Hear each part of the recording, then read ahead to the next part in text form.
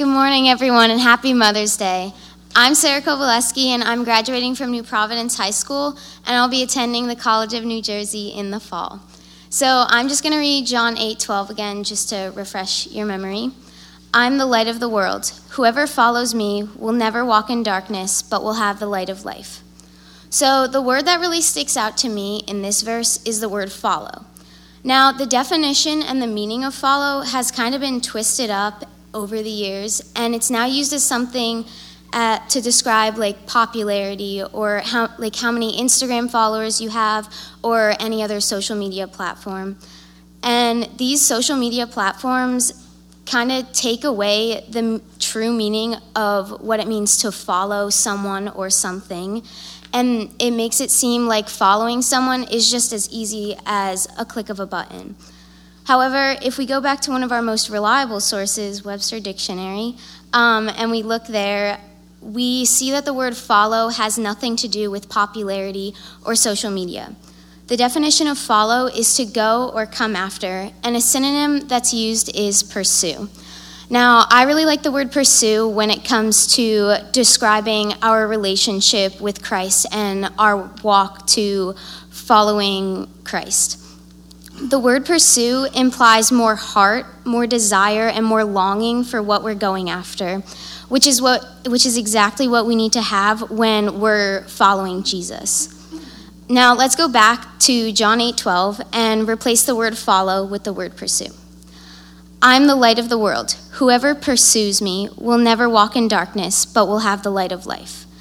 Now, replacing the word follow with pursue really helps to clarify and emphasize the effort and the desire that we need to have when we're being a follower of God.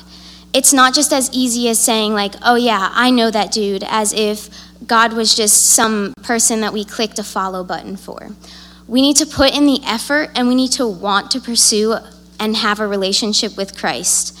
Our path to follow God is not going to be easy, and it's not going to be easy for anyone. Not even Jesus' first followers, the 12 disciples, had an easy time following him.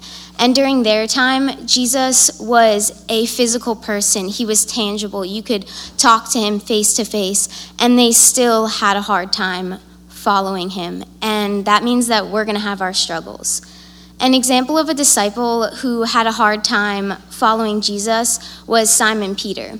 So there's this one story when Simon Peter was outside while Jesus was getting arrested by the Roman soldiers. And one of the Roman soldiers walked up to Jesus and he asked, "Do you know this guy?"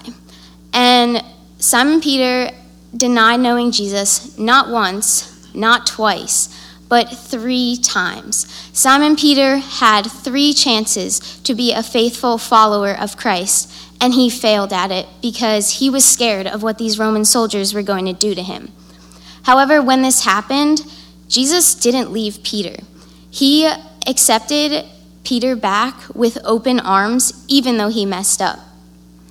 Now, we've all had moments like Peter where we deny or we stray away from Jesus, and I know I have. And usually my moments when I let go of Jesus is not when I'm at my all-time low, but when I'm feeling on top of the world and I feel like I can do things without him.